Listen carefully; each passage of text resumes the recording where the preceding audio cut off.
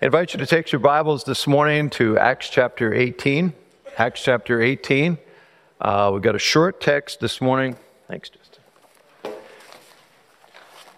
We return again today to our series in the book of Acts and looking at actually two verses, and we're actually only focusing on one of them. But we are going to be taking a journey this morning, actually three journeys, and that's going to be how we're going to start. A little bit of a geography lesson, a little bit of an overview of what's been going on in the book of Acts and going to be going on. But Acts chapter 18 is a transitional moment, and particularly verse 23. And I'd like to read just verse 22 and 23, pick up from where Pastor Ben left off a couple of weeks ago. Acts chapter 18, verse 22. When he had landed at Caesarea, and this is talking about Paul, he went up and greeted the church and then went down to Antioch. After spending some time there, he departed and went from one place to the next to the region of Galatia and Phrygia, strengthening all the disciples. Lord, we look to you this morning. We glory in a morning that is beautiful. It reminds us again of a creator God, a God who loves beauty and has created beauty for us to enjoy. And Lord, as we gather in this room this morning, I really pray that as we open this word, that you would speak into our lives, that you would call us, compel us to long to go deeper in our experience with Jesus Christ, our Lord, our Savior, in whose name I pray. Amen. What I'm going to do for the next probably 4 or 5 minutes is to present where we are, because actually what is happening here is a transitional moment in the book of Acts. It is the ending of the second missionary journey, which was a big deal, and the beginning of the third missionary journey, which is a bigger deal. But there's a statement made in that transitional moment, which is where I'm going to focus my message this morning. But just to give context, we're looking at the first missionary journey, and there are 3 missionary journeys that Paul was a part of, and they span about 10 years of ministry from AD 47 to 57. And as we come to the first map, basically we see that Paul is starting at Antioch, right there. Jerusalem is down in this area, down actually farther, but this is Antioch up here. He is going to take his partner, who is Barnabas at the time, and they are going to follow this blue line. The blue line goes to Cyprus. It then comes up north. It comes over to here. It ends at Derbe, and then he retraces his steps and goes back to Antioch. That is the first missionary journey. It is a journey that focuses on this arena, and if we can put that blue arc right, this is basically the hub of the first missionary journey, where that blue square is. The Jerusalem Council occurred in chapter 15 of the book of Acts, back in Jerusalem, where Paul and Barnabas have been out. They've been reaching Gentiles, and now there's a whole question, what do we do with these Gentiles? Do they have to become Jews? I mean, don't they have to be converted to Judaism before they can become followers of Christ? And the conclusion is no. And now Paul is going on a second missionary journey, beginning in chapter 16. And this second missionary journey,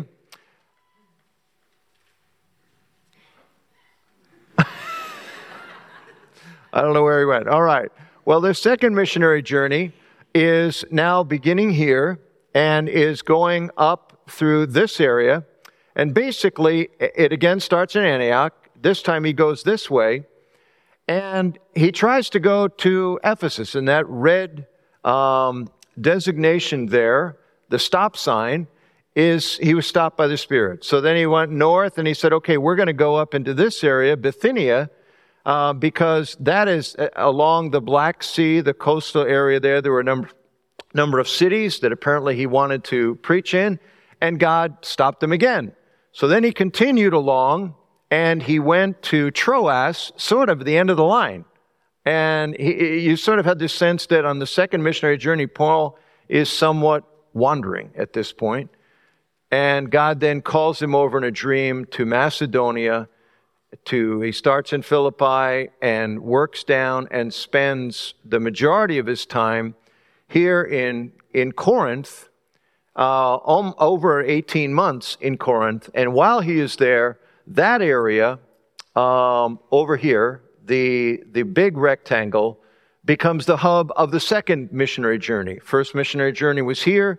Second missionary journey is basically Greece.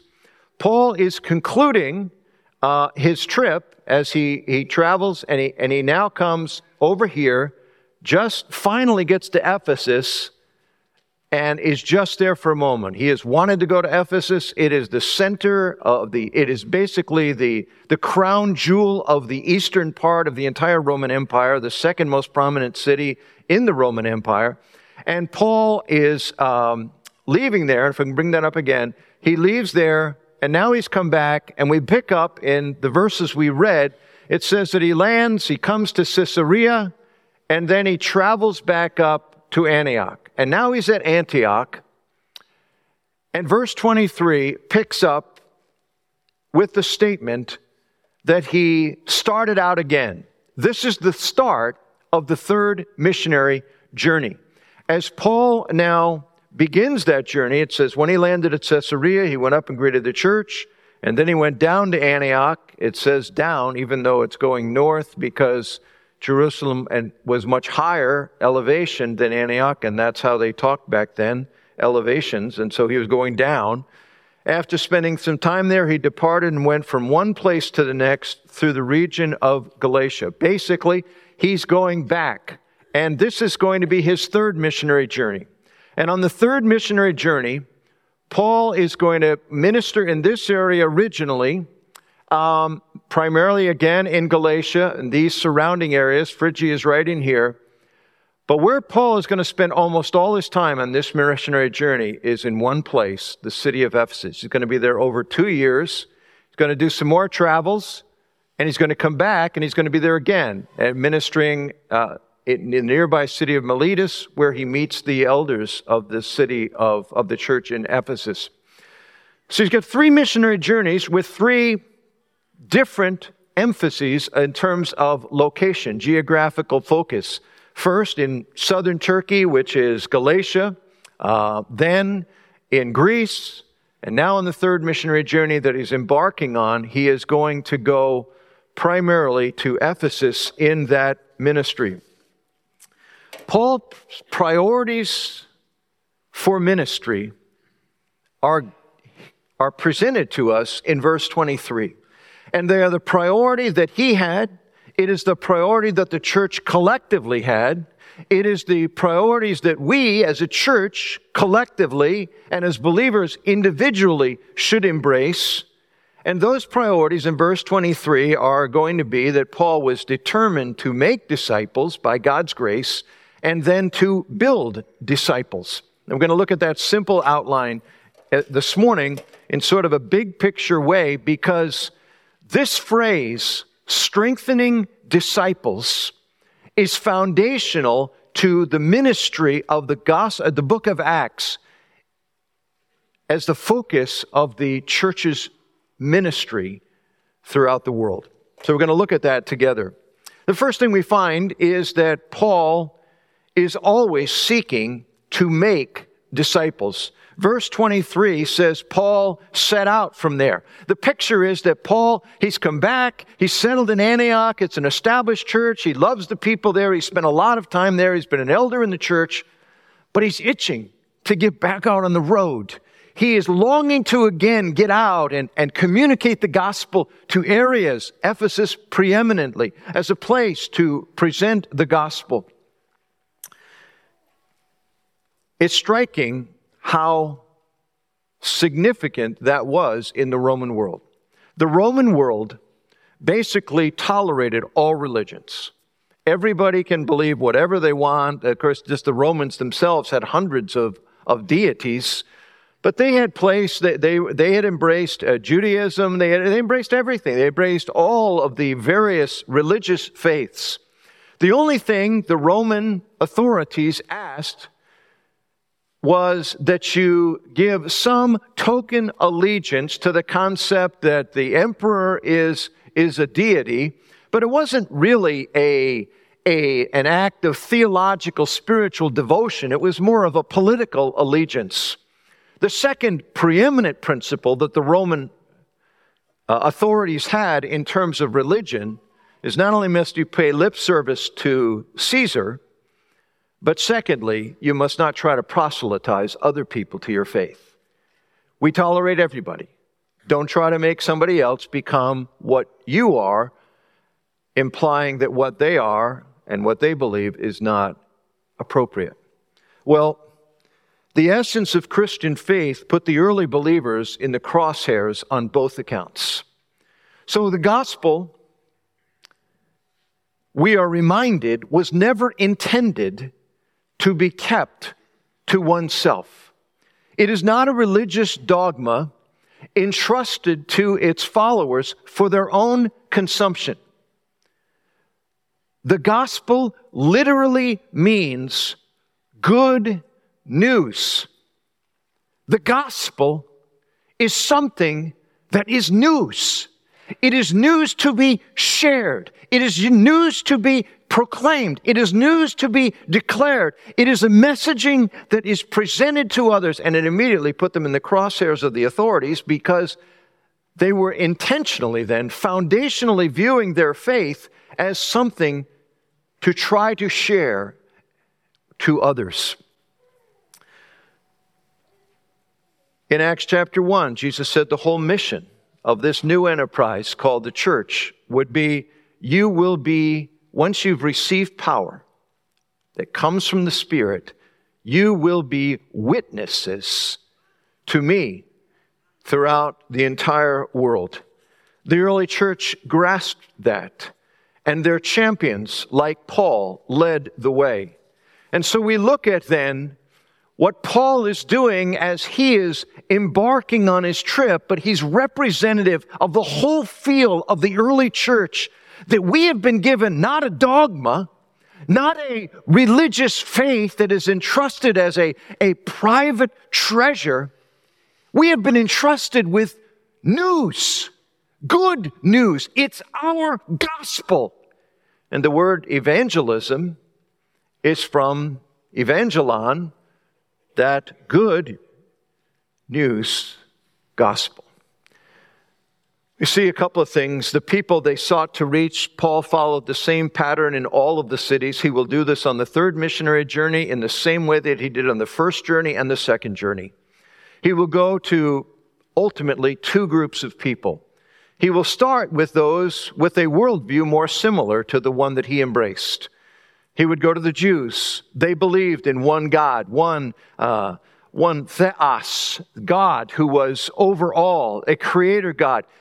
But he would also take his message, and we see him most prominently visualizing that in his messaging to the Athenians, as he's talking to the philosophers and the city mucking bucks there in Acts 17, and he's defining this God to a people that have a very different worldview than he does, as he talks about a God of transcendence, a transcendent God who is a creator, to whom all people will be accountable.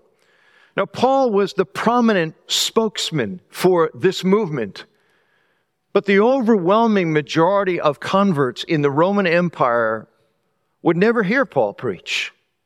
They would come to faith through the lives and the influence and the testimony of those who had embraced the concept as Christians of being witnesses to Christ with his good news. Now, there's a big question here. How is it that going to a culture with individuals that had no concept of transcendence, no concept of a God that is both creator, sustainer of life, a God that is desiring to be personally involved in their lives, which was so contrary to the Roman perspective. A God that believed in, a culture believed in immanence. Everything's got to be right here, right with me, touch, feel. It's I've got a God for this, I've got a God for this, I carry him around. That's my view of God. But the idea of one God, transcendent, creator, was totally contrary to their belief system. How was it that the church was able to move people towards the gospel? Well, it's a question that's really relevant for us. And I've mentioned this lately. This is where I'm spending a lot of time just processing, trying to really exegete culture and thinking where we are. And what does it mean, and how does this, that we are secularized and far more secularized than we have ever been before, and how did we get here, and how was it that just a handful of centuries ago, a couple of centuries ago, virtually everybody believed in some type of a deity. The concept of atheism was almost non-existent in the Western world. And now we have moved dramatically to a culture that is moving to more nons. What is your religious faith? Non. In the result than ever before. How do we then speak in the concepts of a transcendent God? Well, it's important to just realize the thinking of people today. You might say, well, I don't know, most of the people I know believe in God, and most of the people I know would believe that, that God is big and maybe even that he's creator. Well, here's an analogy I would draw. It's like believing that there are power plants that produce our electricity. I don't know if you know this, but PSE&G doesn't actually make your electricity. That's produced by gas plants and nuclear power plants here in southern New Jersey. That's where virtually all of the power that you find, the electric power that comes into your home and your office and this building come from. Natural gas plants, nuclear power plants. Now, I might ask you, do you believe that? And you'd say, well, I think so. You usually don't lie, but well, then I would say, Google it, you'll find out, because then but it's true. So we might say, okay, yeah, I believe that. And then I might ask, does that affect your life? Say, well, no. I mean, I never even thought about it. Maybe I knew power came from, Niagara Falls for most of New York State. I never really thought about where my power comes from. But yeah, I believe it, but does it affect my life? No, I don't. I don't ever think about it. And this is probably going to be the last time I'm going to think about it, because you're making me think about it. And no, it's not really affecting my day-to-day experience, and I don't expect it to. That is how many people live their lives culturally with God. You say, do you believe he exists? Yeah. Is he big? Yeah. Does it affect the way tomorrow when you're planning your week? Will that be something that you're bringing in? I would quite frankly say, I'm not only talking to people outside the church, I'm people inside the church. But basically, there's a concept that, yes, people believe in God, but as far as touching their day-to-day lives, their day-to-day experience, where God said, I'm transcendent, I'm the creator, and I'm the one that hold people accountable for their behavior, and I have moral absolutes that I have laid out for all of humankind, to whom I will ultimately hold all people accountable. I'm sustaining life. I'm overseeing life. I am ruling in the world in which you live. So how do we impact people that don't really think about God, that aren't really reckoning on God when they get up and plan their day, their week, their future, and aren't really thinking about the need of a relationship with God in particular? Well, here's how it happened in the early church in the book of Acts, and I'm just going to highlight a few things. The reason they made an impact on those people, and I'm summarizing now studies overall in the book of Acts and also some of the epistles, people saw individuals that had a relationship with the living God that impacted their lives. They saw and heard evidence for God in people's lives. The book of Acts is a story of lives that were experiencing the power of God. That's the very impetus to go out with the good news, was people were experiencing power from the Spirit of God. They were living the old theological term, coram Deo, in the presence of God, as the Latin word talks about. That God was real to them. That it wasn't just you got up tomorrow morning or tonight as you plan your week. You don't, or the next month that's coming up in June, and you don't make all those plans and without thinking of where does God fit in this? And am I listening to God? Am I hearing from God as I process life, as I think of doing life? The gospel impacting a culture that does not have a sense and is not living with the reality of a transcendent, active God that is actually making it available to do life with Him, needs to see the living power of God. That's why we were all excited last Sunday with 13 people getting baptized. In both services, hearing the stories. And I was struck with Pastor Jared's words as he baptized the 13th of them, this one in the 10:30 service. Here was his statement as he closed the service, and it was great. He said, if you showed up today, maybe you came to support someone who was baptized, maybe you just walked in. But one thing you found from these testimonies, our God is alive.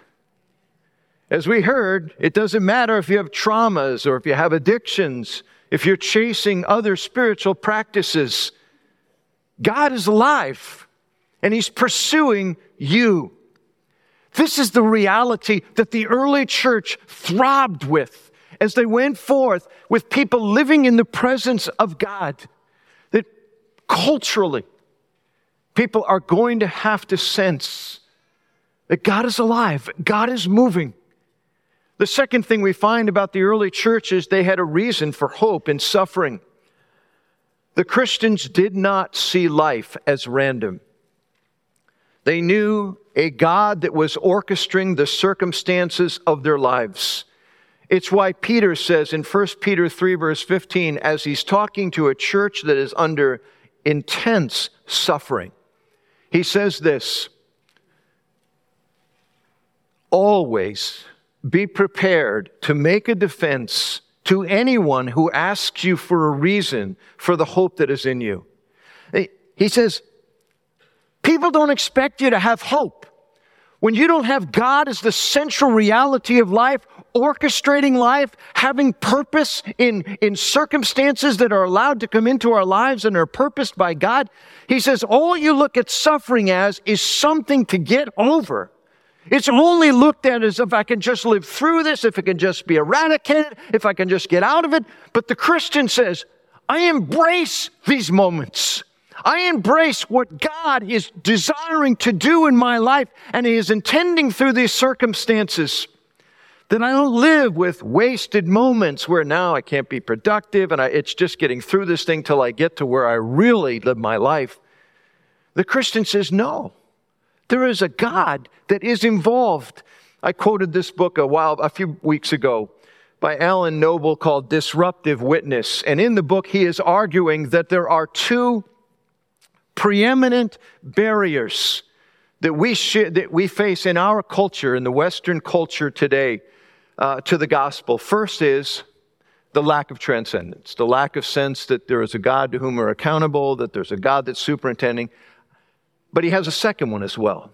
The second one, he said, is people are distracted. That people are constantly, their minds are full. They're struggling with so many different things. Smartphones, tablets, computers, social media platforms distract people from really thinking and processing.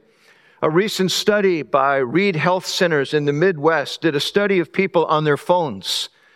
They actually had a system where they were able to measure on their phones how many touches people had. And it could be just a time when you were typing. It could have been a time when you were tapping the phone, when you're swiping the phone screen, all counted as a touch. They found that an average user touches their smartphone 2,617 times every day, with heavy users clocking in at 5,427. That's a distracted group of people. We are a distracted culture. And he is arguing in the book, Alan Noble, is that people their minds are so, they're thinking, they're looking at the next thing. If they got quiet for a moment, the first thing we do, is look at the phone, check it out. And he says it's hard to get people to process and think. So how do we speak in truth in such a day, in such a culture? His suggestion is this: recognize that modern people are invariably more open to considering Christianity during times of stress, difficulty, disappointment, or suffering.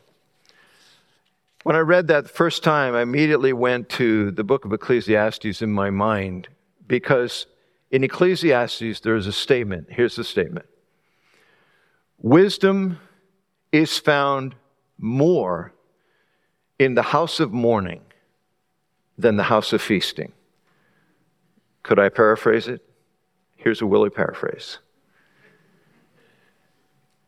You do a lot more thinking about life at a funeral than you do at a tailgate party. Our culture is keeping us moving at tailgate parties. But when you come to a funeral, what do you think about? You think about, what would people say about me? You think about, oh my goodness, this guy's only 2 years older than I am. Oh my goodness. You embrace it. You're processing. You're thinking about life. You're thinking about mortality. You're thinking about where you're investing your life. Times of loss, times of pain, times of suffering are megaphones in our lives, but also the lives of people that we do life with. Every crisis of a coworker is an opportunity to offer to pray for them or with them. We need to believe that people you would never think would pray will respond many times. Not everybody, and you don't know which ones, so there'll be rebuffs. But to recognize these are moments when people are feeling something, are struggling, lost. These are God-appointed moments. The gospel speaks into it because Christians have a comfort. And Peter says, people are going to look at you guys, and you're suffering right now. And he says, be ready to talk to them about the reason for your hope. Third, Christians were willing to do that and ready to do that. They engaged with the needs of people around them. There's a statement made by a guy named Athenagoras, with apologies to him, but since he was from the early 2nd century, I'll get by. He made this statement as he wrote to Roman authorities about Christians. But among us you'll find uneducated persons and artisans and old women who, if they're unable in words to prove the benefit of our doctrine, yet by their deeds exhibit the benefit arising from their persuasion of its truth. They don't rehearse speeches, but exhibit good works.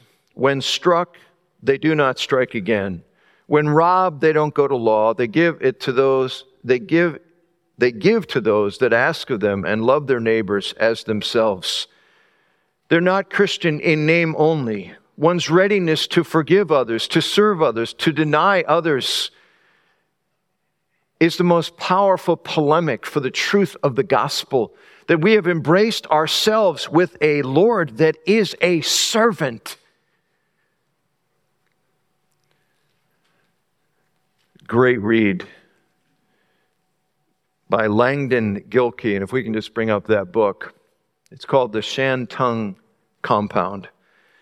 It's a story of a guy, Langdon Gilkey, who was a liberal professor that was teaching in China at the time. He was caught up in the Japanese sweep and got thrown in a Japanese prisoner of war camp. While he was there, he was with a bunch of missionaries and a bunch of other Western expatriates, and basically they were all there, and he was studying it, and he actually wrote a really interesting study about, it's basically about how do people live under stress. And what he found was that many of those that were religious were just as exploitive as irreligious people. That many missionaries, some of the missionaries anyway, began to form cliques and look out for themselves, protect their food, sort of be a community within the community and to care for each other only. Yet he saw something strikingly different and impactful in some of the others. He saw people, and he cites one guy in particular who spent tireless hours in caring for elderly prisoners, in teaching the Bible and science to anybody that wanted to hear it, organizing games and dances for the kids, and sharing his food, his time, his energy. You've heard of the guy, at least some of you have. The man's name was Eric Liddell, the star of the Chariots of Fire, the Olympic gold medalist who gave his life to serving the gospel in China. Eric Liddell died in that camp in 1945. But Langdon Gilkey, his whole life was impacted by Eric Liddell because he saw the influence of a man and others with him that lived out a gospel. And it was compelling in its reality. Making disciples, helping people be brought into a personal relationship with Jesus Christ, drove the Apostle Paul as he went on the third missionary journey. It drove the early church. But the second thing we find, and this one I'll be shorter, he did something else, and it's found in our text again this morning, the end of verse 23. It said he went into that area of southern Turkey, Galatia, Phrygia, and it says he was strengthening all the disciples. This is a fascinating thing because this phrase is used at really pregnant moments in the book of Acts. It's used in Acts chapter 14 after Paul went, he went on the journey and he went first of all from Antioch and he started to move from Cyprus up into Galatia and he shared the gospel and he won converts. And then it says as he was on his way back on the journey, it says he was strengthening the disciples. When he returned and went out on the second missionary journey, the first thing he did, which was a year later, the first thing that he did was he went through that area again of Galatia, southern Turkey today, and it says he went there strengthening the disciples. When he set out on the third missionary journey here in our text, it says as he went through that same area, he went there strengthening all the disciples. You want to say, how much strengthening do these people need? Paul was consumed with not just having decisions, but living active disciples in Christ. He poured his life into helping them grow and mature. So what does that look like? Just some quick thoughts. Seeking for disciples to stand on their own is what is implied. The word strengthen is actually the word in the original to stand. Paul was determined for these believers to stand on their own in the faith. Now again, the overwhelming majority of these people are people that had no concept of a transcendent God, no concept of God as creator. I mean, they knew nothing. They knew no Bible. And Paul was determined that these individuals would be able to stand on their own, feed themselves from the Scriptures. I love what it says here. He was strengthening all the disciples. I mean, some of these people were Jewish with a great heritage of monotheism, a one God creator of all. Others have absolutely no concept. All different places, all different ages, all different backgrounds, all different intellects. Reminds me of when I first started in ministry. My mentor in ministry was a guy named Dr. Floyd Davis. And Dr. Davis made a statement to me. He said, Mark, I'm going to tell you what your job is as a pastor. And it relates to everybody that God brings to your ministry. Your calling is to help people go from where they are to where God wants them to be. And he said, they're going to start at all different places. And this is Paul. He says, I'm not just targeting these guys because they've got a theological background, or I'm not just going to target these guys because, they're kind of cool. I mean, they'll be the great newsletter when I explain about these people, where they've come from. Well, Paul says, I'm passionate about helping all the disciples be strengthened. Secondly, he appointed disciples to depend on God, the Holy Spirit, 56 times in the book of Acts. The Spirit is mentioned. This is the very foundation of Jesus' teaching. You'll receive power after the Holy Spirit has come upon you. As you look at the messages of Paul, if you look at the focus, people were always pushing believers into the Spirit of God, saying, lean on Him, learn from Him, allow Him to empower your lives. The third thing that was true of building disciples was encouraging believers to embrace suffering and spiritual warfare. In Acts chapter 14 is one of those passages where it talks about strengthening disciples. Let me just read it to you. I think we have it up there.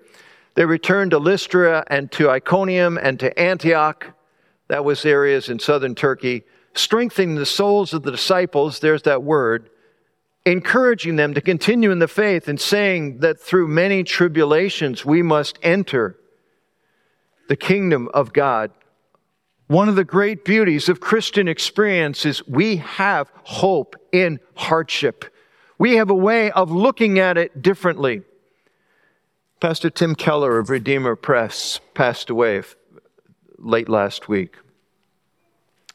To everyone, I think it is incredible loss. To those that really were influenced by his ministry, it is a deep loss.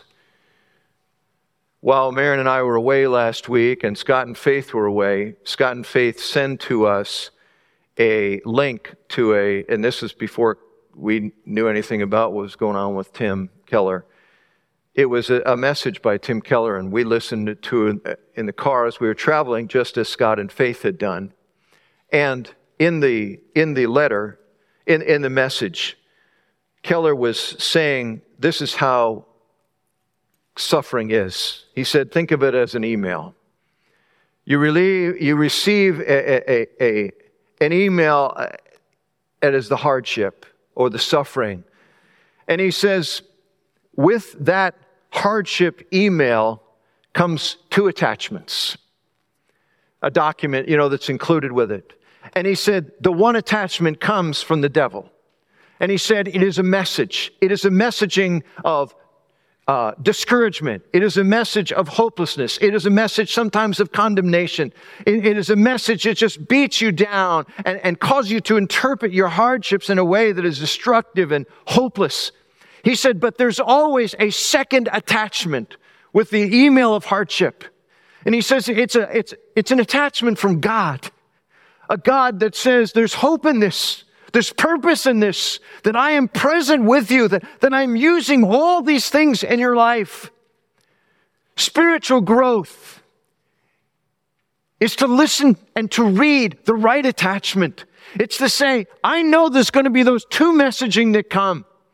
I've got to read the right attachment. I've got to believe it. I've got to hear this. It was a really helpful visual to me. I just thought it was perfect. Last Sunday in the baptism, one of the young men that talked said something. He was giving his journey. His name's Dylan. I was going to say he's the one, but I think it was a 10:30 service. He towered over Josiah by about that much. But as Josiah baptized him, but in his testimony, and he was talking about how God had been at work in his life, and it was a beautiful testimony. And he just said, I realized that in God, Troubles don't come to me. They come for me. That is profound. That's right.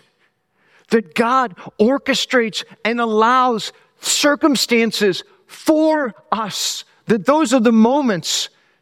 Spiritual growth, deepening as disciples, is believing that God is at work. That we can say with confidence that a sovereign, good God, that if I could see everything that God sees, what is going on in my life is exactly what I would pray for. Challenging believers to stand in the unity that comes through prayer. The church went forward on its knees.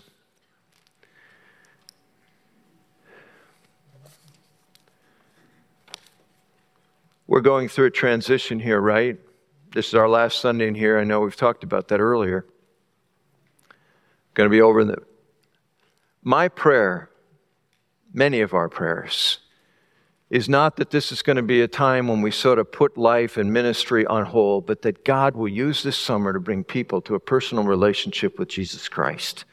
That God will be building disciples this summer. That we will see Him work in unusual and powerful ways. We must be people that pray. I sense a tremendous stirring, more than I think any time I remember in the ministry here, for people to be praying. There is a deep swelling of hunger to pray individually, but also to pray together. Last Monday night, our board chairman, Doug Lindo, and I love this, he had brought the names of all the 13 people that were baptized and a little bit about their testimony. And we took time as a board, which is pastors and deacons together, praying over each person. As they've shared publicly, certainly what the devil wants to do is undermine, discourage. We go forward by praying. We grow by praying. We deepen by praying. Paul embarks on a new journey. Making disciples was his passion, but building and strengthening disciples was always there. And so it should be for us. Lord, thank you for the good news, the gospel. Something to be declared, something to be lived. Lord, help us to be a people that even this summer are consumed with the desire to be seeing lives changed by the gospel, with the desire to see people deepen in their walk, embracing suffering, looking this week in our office, in our neighborhood, for people that maybe would be open for us just praying with them or praying for them. Lord, may we be people that are living and speaking the gospel. In Jesus' name, amen. Now go in peace to love and serve and enjoy the Lord.